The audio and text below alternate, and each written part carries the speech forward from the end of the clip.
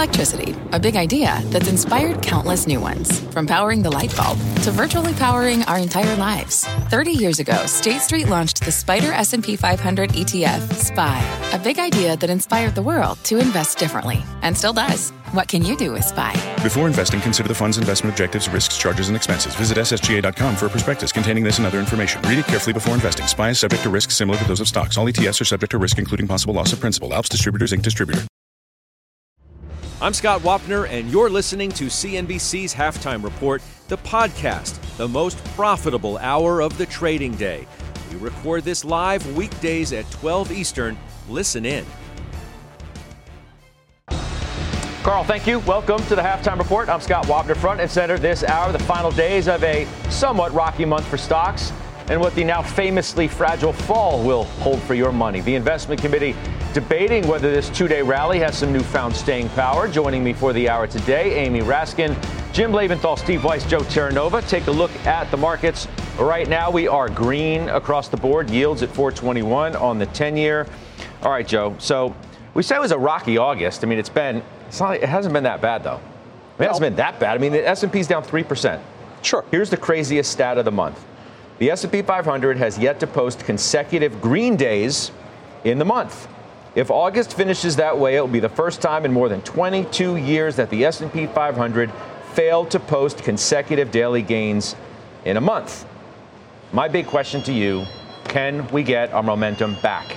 Yes, and we will. We will. Because if you go back to 1990, there's been 10 instances in which the S&P 500 was up greater than 10% in the first half of the year. And in each one of those instances, the second half of the year was positive. I believe that you will get it back. You just have to be patient. You have to wait for time. On Friday, I said we were 0 for 2 in terms of the catalyst. Okay, maybe that was being a little bit of a hyperbolic statement, but in reality, if you place that into context, where was the S&P 500 last Wednesday? Let's pull up a chart and look. The S&P 500 last Wednesday was 4436. Okay, so the market's gone to a lot of different places, Scott, and really gone nowhere after NVIDIA, after Jackson Hole. I think we got as high as 44.55, as low as 43.56, and here we are right around 44.20. But what's the reason for that? The reason that we're going to a lot of different places and ending up nowhere, and why you have to be patient, is Treasury yields. The 10-year Treasury last Wednesday, as we headed into NVIDIA's reporting, it was 4.19. Where's it today? After NVIDIA, after Jackson Hole, it's 4.21.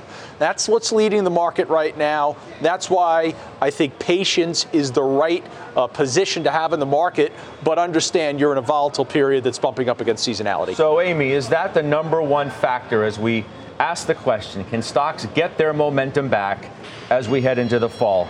Number one on my list, what will yields do?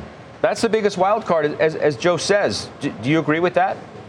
I do. I do agree with that. And real yields are up 60 basis points this year. Obviously, nominal up more. But you would have expected multiples to contract when you get yields up. And instead, multiples have expanded. So we are in this period, I think, of digestion, of choppiness. We haven't been particularly bullish of late. And I do think that's going to continue. Maybe we'll get a year-end rally as we usually do. But I would expect the fall to continue to be tricky. Weiss, I got 3 things on my list, right? The factors, if you will, that are going to make the determination as to whether stocks are able to get their momentum back. Number one, yields. What will they do? Number 2, the data has to cooperate, right? You want it to be good. You could say arguably not too good, and you're going to get a flurry of it this week. Confidence tomorrow, GDP revision Wednesday, the Fed's favorite inflation measure, PCE on Thursday, and then the jobs report on Friday. And then I think it's fair to say that tech has to stabilize. Those are the 3 most critical factors as we see them as to whether you'll be able to say that stocks can get their momentum back. Yeah, I agree with that. More importance to the PCE number than the others, of course, but everything is relevant that you mentioned. Look, the market's really got to thread a needle, in my view, here, because the dialogue narrative has changed somewhat. So narrative is now more focusing on the consumer. They're focusing on the depletion of savings that they built up over the pandemic. They're focusing on high credit card balances and slightly increasing delinquencies. So that really is the issue. Where is the market going to turn? And then, of course, when Powell came in, and what a wild day it was on Friday. I mean, the market just couldn't make heads or tails. Attribute some of that to light volume, but light volume could have taken you either way, and as it turned out, it really did. So look, I think we're in a pause time for the market. September, lots made of it as being a very bad month seasonally, but historically, since 1920, September has been down only 1.1%. That's really nothing. Then October, while it has the largest number of 5% corrections in a month, it's generally an up month. So look, I don't think you can really look at those seasonal aspects of it and say that's going to really dictate the market. To me, it's more, how does the economy move? And right now, you can see the narrative really switching to that you've got the consumer continuing to weaken, you've got inflation continuing to stay high, and the Fed is on watch, not for lowering, that's not going to happen anytime soon, but on watch for increasing to tighten. I personally don't think that they will, but that's enough of an overhang where I think it's going to be quite some time before we regain momentum. Jimmy, what about you? Will you take into consideration everything that everybody said to this point? What do you think? There's a balance, always a balance between the positives and the negatives facing the market. We know a lot of the negatives, right? You mentioned yields. I'm surprised nobody mentioned the retailers' reports last week, which kind of cast a sour cloud over the state of the consumer. But on the other hand, there are some positives as well. We see where third quarter GDP is currently tracking, and we've seen macro estimates for the S&P 500 for this year and next finally start to tick up, finally reflect what we've seen in the first two quarters of better than expected earnings. And when you have a balance between the positive and negatives, I find it's very useful to address what the environment of the market is right now. And it might be helpful, Scott, if we pull up a 2-year chart of the S&P 500, compare where we were last year. It was a decidedly negative trend, decidedly negative. Now we've got the 200-day moving up. And we have for most of this year. So the trend is now positive. And in that trend status, the positives, in my mind, outweigh the negatives once we get through 2 more weeks of this choppiness. You better get tech to stabilize, though, Joe, right? I mean, it's the worst sector of the month, still the best sector of the year. Those 7 stocks that had done so well, they sputtered a bit in August, obviously. Meta down 10%, Tesla down 10 as well, Apple 9, NVIDIA 2. Those are not, tremendous declines. Alphabet 2, Amazon 1. But in the same light, you do need some stabilization there. If you're going to have questions about the economy and where we are and maybe other cyclical areas of the market don't do so hot, you're going to need these to get back on track and find their own momentum, right? That's where the momentum was in the first place. That's where the leadership was. We had leadership for the very first time that existed in technology and in the mega caps. We've been searching for that since the pandemic. For the market to restore its prevailing bull trend, to go back towards the high for the year, to call into question the possibility of maybe taking out the January of 2022 all-time high, then yes, the participation from mega caps and technology has to be there. I also think that you have to think about 2 things. Number one, positioning plays to the advantage of the bulls, because at some point, if momentum begins to restart, then you're going to have a lot of portfolio managers that begin to chase. Well, but where are they going to chase? Let me stop you there. They're going to chase mega caps, right? Because as we learned last week from some of the data that was out there regarding either Apple or the mega caps more broadly, they're under-owned. In terms of institutions, hedge funds, and things like that. And understand, that's the easiest way to capture the passive exposure to the index is through those mega cap names. There's also the possibility that the downside is somewhat buffered because a lot of these companies have strong free cash flow and strong buyback authorizations. And just as an example, NVIDIA. So NVIDIA reported it was 471. It's about 457 today. And people now are calling into question, was that a critical high above 500? Understand that NVIDIA, the board authorized an additional $25 billion in buybacks without an expiration. They already have about $4.5 billion on the previous authorization that they haven't bought back. It's about $29.5 billion that buffers the downside on any significant correction. That's why your admittedly hyperbolic comment about, we were 0 for 2. Right. I could easily come back at you and say we were 2 for 2. NVIDIA delivered. They give you the buyback. Okay. They, in essence, perhaps put a floor under their stock.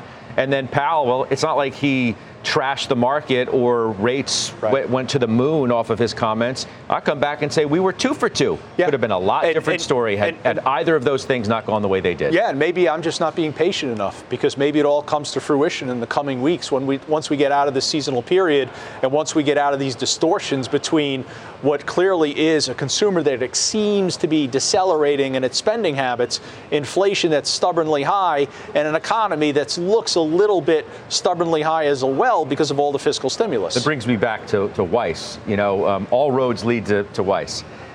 Because I see here, as we're talking about these catalysts that you need, the question is, do we get to a dead end at the end of that road, Weiss? But that's neither here nor there. You bought more Meta, I see. I did. On Friday. Tell me why you did that. I did.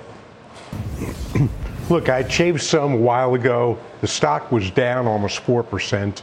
It was down about $10, so 3.5% or so. I just thought it was ridiculous. It's the least expensive, most reasonably priced mega-cap tech stock. So that's why I did it. I just thought it was, a summer Friday, late in the week, the Friday before the Labor Day, the week before Labor Day. So plenty of reasons for that lack of volume to just drive that stock down. I thought it was crazy. So I took the opportunity to add some back. I didn't buy back everything that I sold, but it's a comfortable position, and you have to buy these when they're down. And if you take that longer term view on Meta and the other big cap stocks, the ones that aren't that are too expensive will grow into their multiples at some point. NVIDIA's in a different story, completely different story. But that's why I bought it. It just got very cheap very quickly. So, Joe, you have to buy them when I'm down. That's what Weiss says. Meta's down 10%, as I recapped a moment ago in the month of August. You own that too? I do own Meta, and it's obviously... And it's down 15% from its highs, by the way. Yeah. Well, you still would make the argument, Weiss, that it's one of the cheapest stocks of that group. Yeah. I mean, the PE would exactly obviously validate that thought, but that's part of your thesis here. Absolutely. Joe? It's the leadership. The mega caps are the place, I believe, where you could find the quote-unquote definition of quality, and I think everyone wants quality in this marketplace right now. And I also think don't dismiss looking at a lot of reasonably valued semiconductors, whether it's a name like Broadcom, onsemi, Microchip, KLA Corp. These are semiconductor companies that have gone through already a recessionary type of environment in 2022 and come out on the other side better. Okay, so I'm glad you went there because there's an interesting note, Amy, from Wolf today where they essentially call the top in semis. And they use NVIDIA as the catalyst to do it. And the earnings that came last week and the lackluster reaction that they saw in the market. Unsurprisingly, they say, the results were telling, to say the least. What at first looked like another blowout earnings print that would once again propel the broader market higher quickly turned out to not be the case. Was this the market calling the top? Sure feels like it. What do you think? I'm not sure if it was calling the top, but I do agree more with that note than not. I thought the reaction to NVIDIA's earnings was very worrying. It was such a blowout, and for the stock not to do anything or anything big really was a worrying sign. It told you that expectations are much higher than even the whisper numbers were, and the whisper numbers were pretty aggressive, than the whisper numbers were expecting. So I do take it as a worrying sign. I do think if the market comes back, it is not the mega caps that lead. I do think while the cash flows are good, I do think that they're, as a group in general, are overvalued, notwithstanding Meta being the cheapest. I agree with Steve on that. But this is not where I'd be looking for leadership. I think that's where we had leadership, but I think it's stalled out, and I wouldn't expect it to come right back. What if, Jim, I took the other side of that and I said, you know what, I don't think it was worrying at all? What if you make the case that it was exactly what you would want to see in a stock that's been parabolic. The way that stock has moved 50% into the number over the last 3 months, up 200% year to date. Now, if NVIDIA reports what it did after there was already all of that good feeling in the stock, you'd say, man, this market has just gotten crazy. And that AI group, which was already on fire, now is just a 5-alarm burning mess that it needs to come down to earth and settle down. Maybe it's a positive sign, the way that NVIDIA reacted after earnings. Maybe we should look at it a different way. If you were to say that, Scott, I would say I completely agree. And I think the key element here is that the time frame matters. I can go back 3 weeks ago, a little less than 3 weeks ago, the stock bottomed out at 403. Right now we're seeing it at 458. So, you do the math on that, and that's a good 15% higher, more or less, in 3 weeks for a stock that, by the way, up until that point had been up 200% year to date. So, Amy makes a perfectly valid point that you can look at it on the day of the earnings or the day after earnings and say, wow, on that one day it was really lackluster, and especially after that blowout. But I think the perspective matters, and this is to Wolf's comments as well. Maybe it's a top for this week or even this month, but by no means do I think NVIDIA is done reaching new highs. Personally, I find myself in a win-win situation because I kind of perversely want it to go down, even though I'm a holder. I'm going to be buying more. So if this thing does decay a little bit more over the next couple of weeks, I'm going to add to it happily after the earnings that I got. I mean, Joe, NVIDIA taking a breath and cooling down a little bit, is that a bad thing? Not at all. Not at all. And it's probably a good thing that while it takes a breath, the market is not too far away from where it was on last Wednesday prior to the announcement. I think about the totality of 2023, and if you said to me, Scott, we're going to close the year at, let's call it 44.25 to 44.50, I'll sign up for that right now. The concern, the risk is that the market breaks down, deteriorates, and all of the leadership gains that came from technology and mega cap evaporate. We go back to a climate like we were in the fall. That's the risk in the market to me. So if we could just kind of maintain, maybe it's the old expression, sideways is the new up. The new up. Yeah, but I think, being right here as we move into the fall is not a bad place to be. All right, so let's hit some other stocks that I want to talk about that were significant stories this month. And need to find themselves. Disney is undoubtedly one of the most dismal stock stories of the month of August. It's our chart of the day for that reason. Down 5% this month, basically at a 9-year closing low. Amy, you own it. What have you been doing with it? What is your outlook for it? Because the price action and the chart itself are just ugly. Yeah. Well, I've spoken about this a couple of times. We did sell it from our focus portfolio earlier in the year, and we trimmed it back a lot in our core portfolios.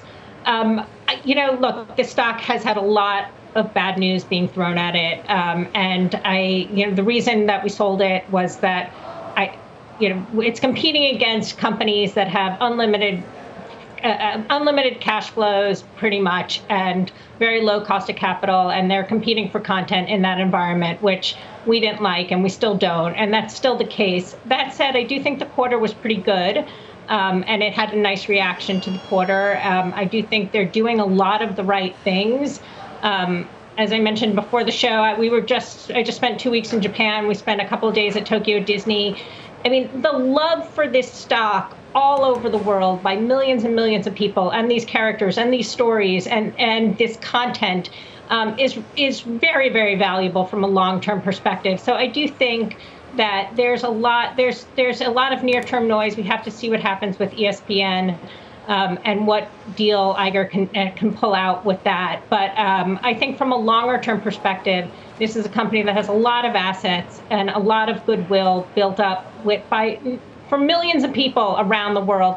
Love this company and love their content, and I think that goes a long way. So I do think at these prices, it's probably more of a buy than a sell. But again, there's a lot of noise in the near term. I mean, they may love the company, they may love the content, but it's interesting, Amy saying, well, there's a lot of love for this stock because of what she saw out at Tokyo Disney. I mean, the fact of the matter is there's been this disconnect between that alleged love that people have for this company and their content, which others have been critical of late, Josh Brown being, among the loudest voices there.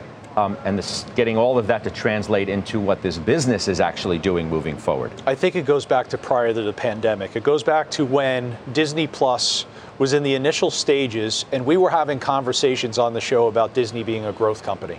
And I think what the realization is now is that they were never able to ascertain that element of growth within the fundamentals of the company. Yeah, maybe the stock price reflected a company that looked like it could be a growth company, but it's never really ultimately been able to achieve that. Now I think it's back to being more of a value company, and a company that, if Bob Iger was not there, would really, I think, be in a more punishing place. They have to recreate themselves. Yeah, so Nike was down 12 straight days in the month. Let's not forget about that. It's looking for its back-to-back gain, so we'll keep our eyes there too. I want to hit Goldman, Weiss, because Goldman's down 8.5 in August as well. 4 straight negative weeks. It's coming off its 4th straight negative week. That's the first time since March. Worst month since December. You are a shareholder. Give me your thoughts, please.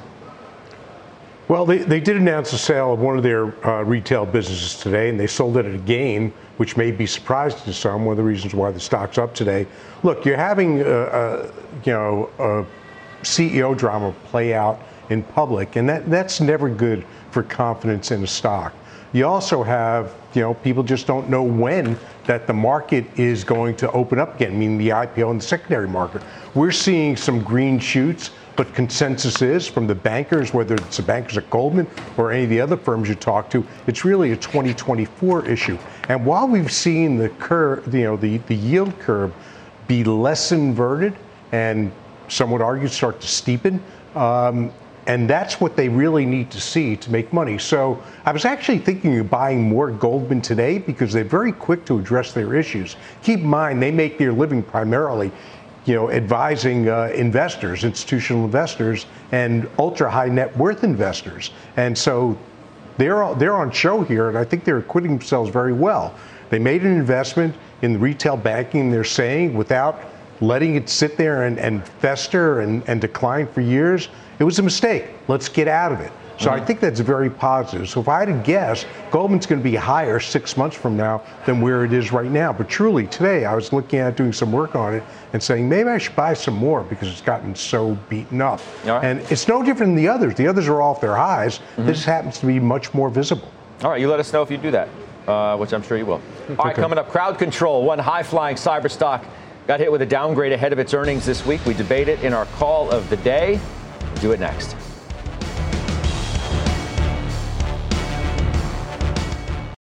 I won't let my moderate to severe plaque psoriasis symptoms define me. Emerge as you. In 2 clinical studies, Tremfya guselkumab, taken by injection, provided 90% clearer skin at 16 weeks in 7 out of 10 adults with moderate to severe plaque psoriasis. In a study, nearly 7 out of 10 patients with 90% clearer skin at 16 weeks were still clearer at 5 years. At 1 year and thereafter, patients and healthcare providers knew that Tremfya was being used. This may have increased results. Results may vary. Serious allergic reactions may occur. Tremfya may increase your risk of infections and lower your ability to fight them. Before treatment, your doctor should check you for infections and tuberculosis. Tell your doctor if you have an infection or symptoms of infection, including fever, sweats, chills, muscle aches, or cough. Tell your doctor if you had a vaccine or plan to. Emerge as you. Learn more about Tremfya, including important safety information at tremfya.com or call 1-877-578-3527. See our ad in Food & Wine magazine. For patients prescribed Tremfya, cost support may be available.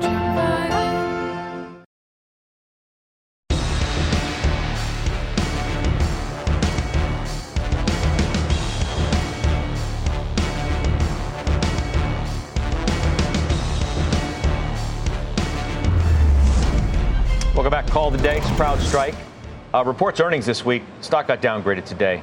To equal weight from overweight, Morgan Stanley. Joe, you know I'm coming to you on this. Price target goes to 167 from 178. We think the slowdown in core endpoint security is likely to last through calendar year 24 with a recovery in 25. The stock has had a great 6 months. Okay, as you know, it's up more than 20%. It's had a great year. It's up more than 40%. It's now the time to maybe take some off the table. So Here's the way I think about owning CrowdStrike, owning Palo Alto, owning any cybersecurity name, and here's why I own them. First of all, let's say I owned $1 of CrowdStrike, which I previously did in June. I didn't own Palo Alto. Right now, I own 50 cents of CrowdStrike. I own 50 cents of Palo Alto. I don't own it for the upcoming quarter. I agree. Maybe the risk-reward is more balanced. On the street, there's 41 buys. There's 7 holds. There's 0 sells with a 12-month average price target of $179. Here's why I own it. I own it because computer network attacks and computer network exploitation is only going to increase in the coming years. It's state-sponsored attacks. They want the technology that's present here in the United States. And CrowdStrike as a company is really good at threat hunting.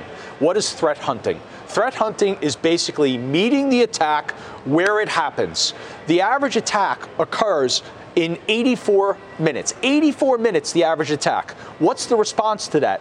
Utilizing CrowdStrike and their threat hunting presence, you cut down the average response, which could be over the course of 4 days, to literally when that attack ultimately happens. So I'm owning this for the long term because I believe in the cybersecurity thesis. Just like AI is a actionable thesis within the market, so is cybersecurity. Upcoming quarter, Morgan Stanley could be right. And by the way, last week, UBS went 170 to 180 on CrowdStrike, okay. So that offsets that. Let me go by my memory and correct me if I'm wrong. In terms of the history of you in this space, it was CrowdStrike and CrowdStrike only, right, for a while. Palo Alto. You did not. Years ago. Well, that was years ago. Yeah. But more recently, then you didn't have Palo Alto, as it sort of outraced CrowdStrike, Correct. Which you declared at one point either on this show or on Closing Bell, I own the wrong stock. Now, you've lightened up at some point recently on CrowdStrike. You're back into Palo Alto, and that's where we find ourselves today. Yeah, the Did low. I lay that out right? Absolutely. The low in CrowdStrike was in May at around 116. I got in at a very decent price. Sold out of it somewhere around 146, 147, and just kind of sat back. After Palo Alto's earnings, I realized let's stop trading. Let's stop trading these cybersecurity names. Let's be in the cybersecurity names. Now, by the way, the JOTI ETF owns Fortinet, yes, you have Fortinet which it doesn't look good. It's ugly because Fortinet, after earnings, was down significantly. That's more short-term oriented. My holdings, my personal holdings of Palo Alto and CrowdStrike, they are for the long term, and they are because I believe the computer network attacks and exploitation are going to increase in the coming years. Okay, those earnings, by the way, in CrowdStrike are Wednesday in overtime. So we'll be looking forward to that this week. Silvana Henao has our headlines for us today. Silvana. Hey, Scott. Well, a federal judge in D.C. set former President Donald Trump's election interference trial date for March 4th. That's one day before Super Tuesday. The judge said Trump will have to prioritize the trial and that she wouldn't change the date based on any defendant's professional obligations. FTX's former CEO, Sam Bankman-Fried, appealed a court's decision to jail him before his trial over the failed cryptocurrency. A judge revoked Bankman-Fried's bail earlier this month, finding probable witness tampering after he shared his former partner's personal writings with the New York Times. Bankman-Fried is arguing he is being punished for exercising his right to free speech. And a fire rescue helicopter crashed into a building near Fort Lauderdale this morning. Authorities said 2 people were injured and transported to the hospital. Video shows flames and smoke billowing from the helicopter before it appears to break in half while plummeting toward the ground. Scott? All right, Silvana, thank you. Silvana Henao. All right, up next, a new development in the ETF world that could lead to big inflows there. Bob Pisani standing by with today's ETF Edge. Plus, we're just 1 month away now from CNBC's Delivering Alpha Investor Summit in New York. For details, you can scan the QR code on the screen, or you can visit cnbcevents.com/deliveringalpha. Halftime's back after this.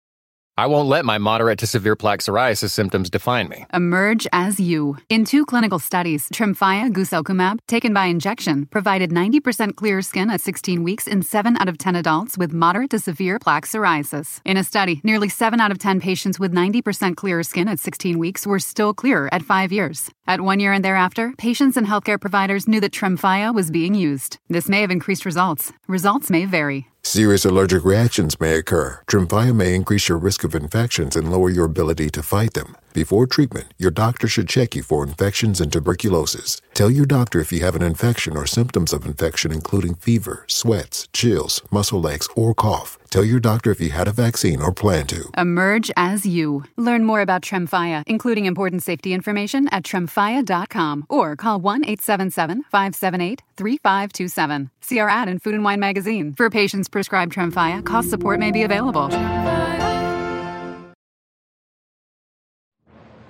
We're back. Bob Pisani has today's ETF Edge. Hey, Bob. Hello, Scotty. Welcome to the ETF portion of Halftime Report. The ETF community is abuzz about a new development that could lead to another huge wave of money going into ETF funds. 20 years ago, Vanguard was granted a patent to operate mutual funds and ETFs as essentially the same share class. That allowed access to all of Vanguard's passive mutual funds in an ETF wrapper, one of the factors that helped fuel Vanguard's big rise as an ETF powerhouse. Now, that patent is now expired, and others, led by Dimensional Funds, are lining up, asking the SEC to allow them to essentially copy what Vanguard has done. Let's talk to one of the first guys in that line. Gerard O'Reilly is the co-CEO and Chief Investment Officer of Dimensional Fund Advisors. Gerard, why is this so important, having ETFs and mutual funds in the same share class, and what are the chances the SEC are going to grant approval? Hey, Bob, thanks for the question. Good to see you again. It's important, I think, for all investors to be able to benefit from the economies of scale that ETF share classes can potentially bring to investors, because you have people saving for retirement, and those are the same people that are investing in ETFs in brokerage accounts. And if they can invest in the same strategies in their retirement account through a mutual fund share class and in their brokerage account through an ETF share class, I think that gives them benefits of economies of scale and benefits of consistent of investment approach across their various different accounts. So we feel very strongly about this one. A lot of our clients are demanding and asking for more strategies to be available in both mutual fund and ETF format. And we think working with the SEC to get the required exemptive relief in order to offer investors that structure is the way forward for us and the industry.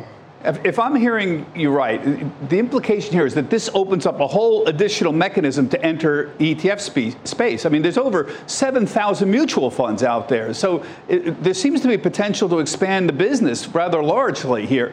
The biggest piece is this retirement market. $6 trillion in retirement funds are out there, but the business is mostly closed to ETFs. It's all mutual fund companies.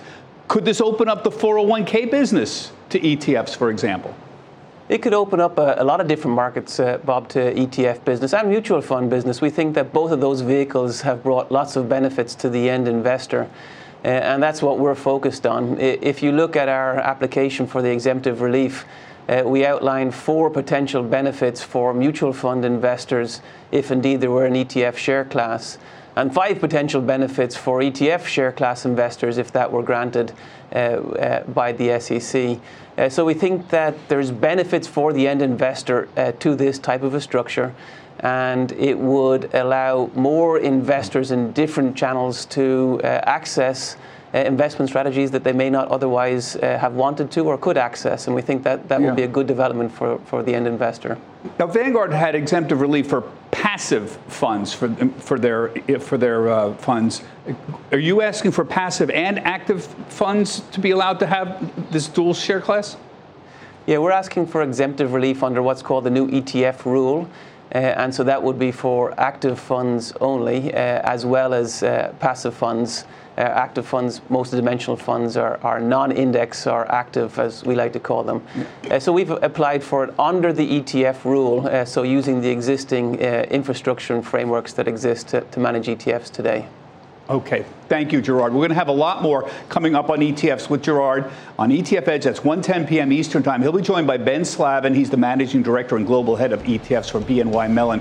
Learn why this is a big potential game changer. Having ETFs and mutual funds in the same share class could bring a lot more people into the ETF space and the retirement space as well. Big areas there.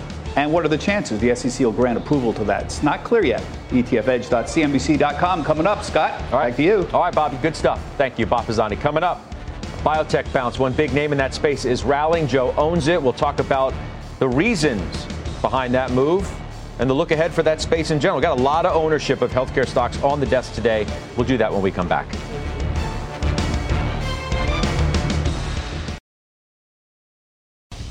We're watching shares of Horizon Therapeutics today. They're higher. The FTC pauses its challenge to Amgen's $27.8 billion takeover deal. So you own Horizon first. So let's just go over this with you quick, and then we'll expand it to everybody else because we do have a lot of ownership.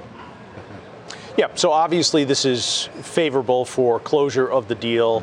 The expectations is now that this deal could close by the end of the year. That's what the pause till September 18th. A lot of the reasoning why we have owned Horizon Therapeutics. Yes, very quality company, biotech focused on immunology, but also had very, very strong momentum. I will add, this is also probably favorable for the Seagen Pfizer deal as well, given the FTC pause. So on both fronts, good news. So, Jimmy, I've read some calls today that say you should be in healthcare, which has, been a bit of a disappointment this year, obviously.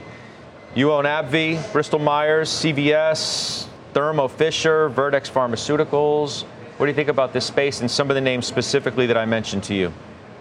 Yeah, there's not been a lot of love for this space this year. And, if I think that was a wide array, as the healthcare sector is, of companies, thinking about the pharmaceuticals in particular, there's a negative catalyst that's about to get out of the way. I believe it's Friday that the government will announce which 10 drugs they're going to force negotiations on as a result of the IRA Act last year.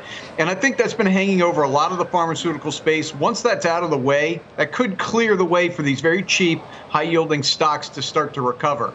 But the space overall has just lacked attention, and I think that will eventually change based on the valuation and the dividend yields. Amy, AbbVie, Editas Medicine. We never talk about that one. Why don't you tell me about that? What is that? Well, actually, we don't own that one anymore. I'm sorry. I don't. Well, that's why we don't talk about it. Well, that solves that. Guess we're not talking about it. All right, good stuff. We'll continue not to talk about that company or that stock. Regeneron Pharmaceuticals and Vertex as well. Regeneron and Vertex are our big biotech holdings. We like both of them. They're both pretty close to their 52-week highs, actually. Have been trading well, although the space in general has not gotten a lot of love. But I agree with Jim. I think these are underlooked companies right now. They have a lot of shots on goal. There's been a lot of improvement in healthcare and new medicines that have come out to treat diseases that heretofore had no treatments. And it's been a really exciting space, but hasn't gotten the credit for it in the market. So we like healthcare a lot. It was our pick for the second half of the year. And we think there are a lot of good holdings that are trading at reasonable valuations that have a lot of actually good growth in front of them. Okay. And then lastly, Weiss, right? We made a big deal of you selling Humana last week. You still own United Health. Right. You like profitable healthcare. Do you still like it now as much as you did, let's say 6 months ago? I do. What we don't talk about in the show, because it gets sort of too technical, is that the government for Medicare and Medicaid also, we push into value-based care. So what that means is that they'll be paying you to the extent you can achieve better results. So you have to be an insurance company, really, or have that kind of backing to understand what that means for your risk. So that's number one. I think that United Health does. It's the premier. It also, with Ozempic and the other weight-lossing drugs, that's going to cut down a lot of the healthcare problems that we see in this country. So that'll be positive. What I don't know, candidly, though, is if ultimately they'll be forced to pay for these expensive drugs. But I still do like quite a bit. Scott, I've been negligent in not disclosing another position. I took a trading position in a company called Apellis.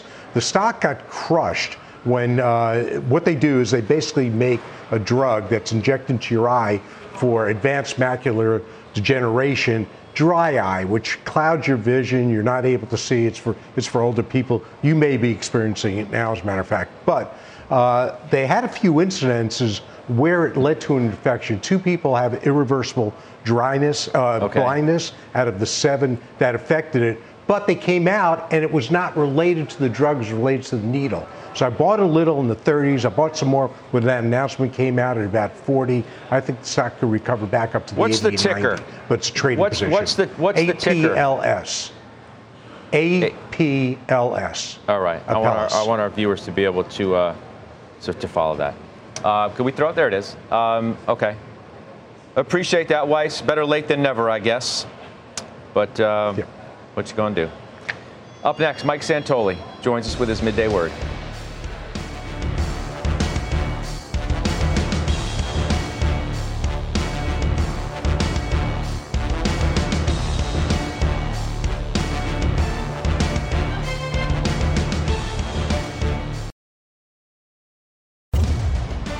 Senior markets commentator Mike Santoli is here at the desk, as you can see. You know, the thought is like, oh, it's been such a horrible month. Not really. No. I mean, it hasn't been that bad at all. No, I would say it's maybe a little bit more frustrating than it's been painful. You know, we had a maximum 5+% pullback in the S&P. Obviously, some of the best performing stocks of the year had a deeper setback or sitting on that. We're basically where we were 2 months ago. Mid-June levels is kind of when we first got up above 4,400, and we're where we were 2 years ago as well. I keep pointing out, we keep tracking that 2021 path of the market. I think that the question, which won't be settled today or this week, is, was that enough to just sort of reset things? I was just looking at the forward PE. Obviously, on the S&P, it's still well above 18, but the equal weight is back down below 15. The mid-cap index, S&P 400 mid-cap, is below 14 if you want to believe that, those estimates. And a lot of that is sector mix. But I think that, it's a question of not only what's going to be the next catalyst, but you could flip that around and say, what's the next thing that could possibly scare us? And to me, it's September. One of the reasons I think September has a reputation well earned for being weak is you're downgrading earnings expectations going into the fourth quarter. Mm-hmm. So unless we see that delayed effect kicking in, at least on the fundamental side, it doesn't seem as if there's something too spooky out there. We've discussed what we need to see to get the momentum back in the market. You need, obviously, yields to cooperate. You need the data to be good, but maybe not too great. Yeah. And then you do need tech in some respects to, get, doesn't necessarily have to run off with things, but at least stabilize. If you're an index investor, feel comfortable about for sure, those are the things you would need. I think all of that would help. I think yields, as long as they sort of calm down and don't look like they're going to go galloping higher, it's probably okay. But yeah, things have to go right. It's not about. I always believe that good news is almost always good news. In other words, I think if we get a strong jobs report on Friday, the market's not going to over extrapolate that into Fed's going to go twice this year or whatever. PCE is critical. Yes. Only because it's the Fed's favored. It's the thing that matters. Measure. Forget about bank shots. You want the inflation numbers to come down. Yeah. I'm going to swish that. I'll see you in a little bit. All right, closing bell, Mike Santoli be back. By the way, tune into Mad Money tonight. That's at 6 o'clock with Jim Cramer. It's the start of a special week of shows dedicated to Jim's rules of investing and his most important market lessons. That's tonight, 6 o'clock Eastern. Jim's taking you back to school. All right, coming up, Tiger roars. Tiger Global on the hunt to clear up what it's calling misinformation attacks. Our Leslie Picker following the money. She's following that story, and she'll tell you about it next.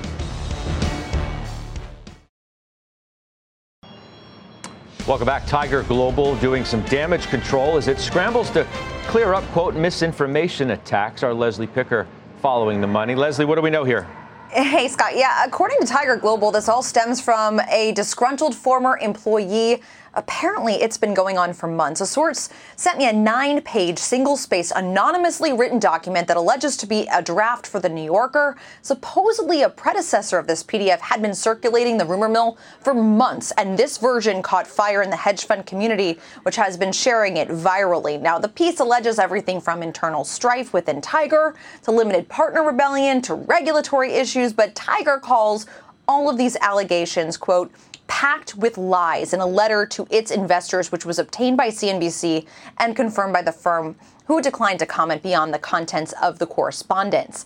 It's worth noting that the firm has actually rebounded from a pretty tough 2022, though. After last year's losses of 56%, a person familiar with the matter tells me that Tiger's public portfolio is actually up about 20% through July. The firm's biggest public positions, according to its 13F, are Meta, Microsoft, and Apollo, each of which is more than 30% higher year to date. The firm is essentially a microcosm of being levered to tech and growth, and so therefore susceptible to swings from monetary policy, which obviously contributed to some of the losses last year with higher rates, and AI hype, which has contributed to the gains this year. Scott. Yeah, interesting story. Weiss, I know you have thoughts on this. Yeah, look, everybody loves a great train wreck, whether it's real or imagined, and Tiger Global is not a train wreck. Where they had their biggest issues were in the private market, where they were just spreading a lot of money to a lot of different companies at very high valuations. So, of course, some people are going to be unhappy. Some people aren't going to get paid. That's just normal business. But Chase Coleman's a brilliant investor, and they're going to recover. Every hedge fund that has their profile, you know, whether it's Larry Robbins with his fund, he's a great investor, or Tiger Global, they go through rough patches, but you just have to stick with the long term. Investors know what they're investing in. Okay, they're smart institutional investors, and they know what they're getting involved in. They know there'll be volatility. That's what you're seeing here. But, you know, when there's volatility and you lose some money, you cut some heads, you don't pay people, and unfortunately, one seemed to have gone off the rails, an ex-employee, and that's what we're seeing here. Yeah, Leslie. So I read the letter. It was not professionally written. It was not a draft for the New Yorker. I'd be shocked. Yeah. Les, I'll let you wrap it up. Yeah, I agree with that. I mean, Tiger Global is the type of fund that if you're an LP, you don't put money in there that, you know, you expect it to be risk-free. You put money in there because you want high returns that are levered to kind of growth and technology, you know, whether it's on the venture side or in the public side.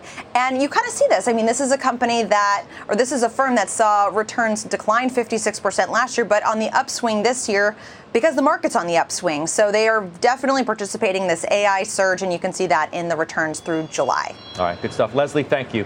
That's Leslie Picker. Final trades coming up next.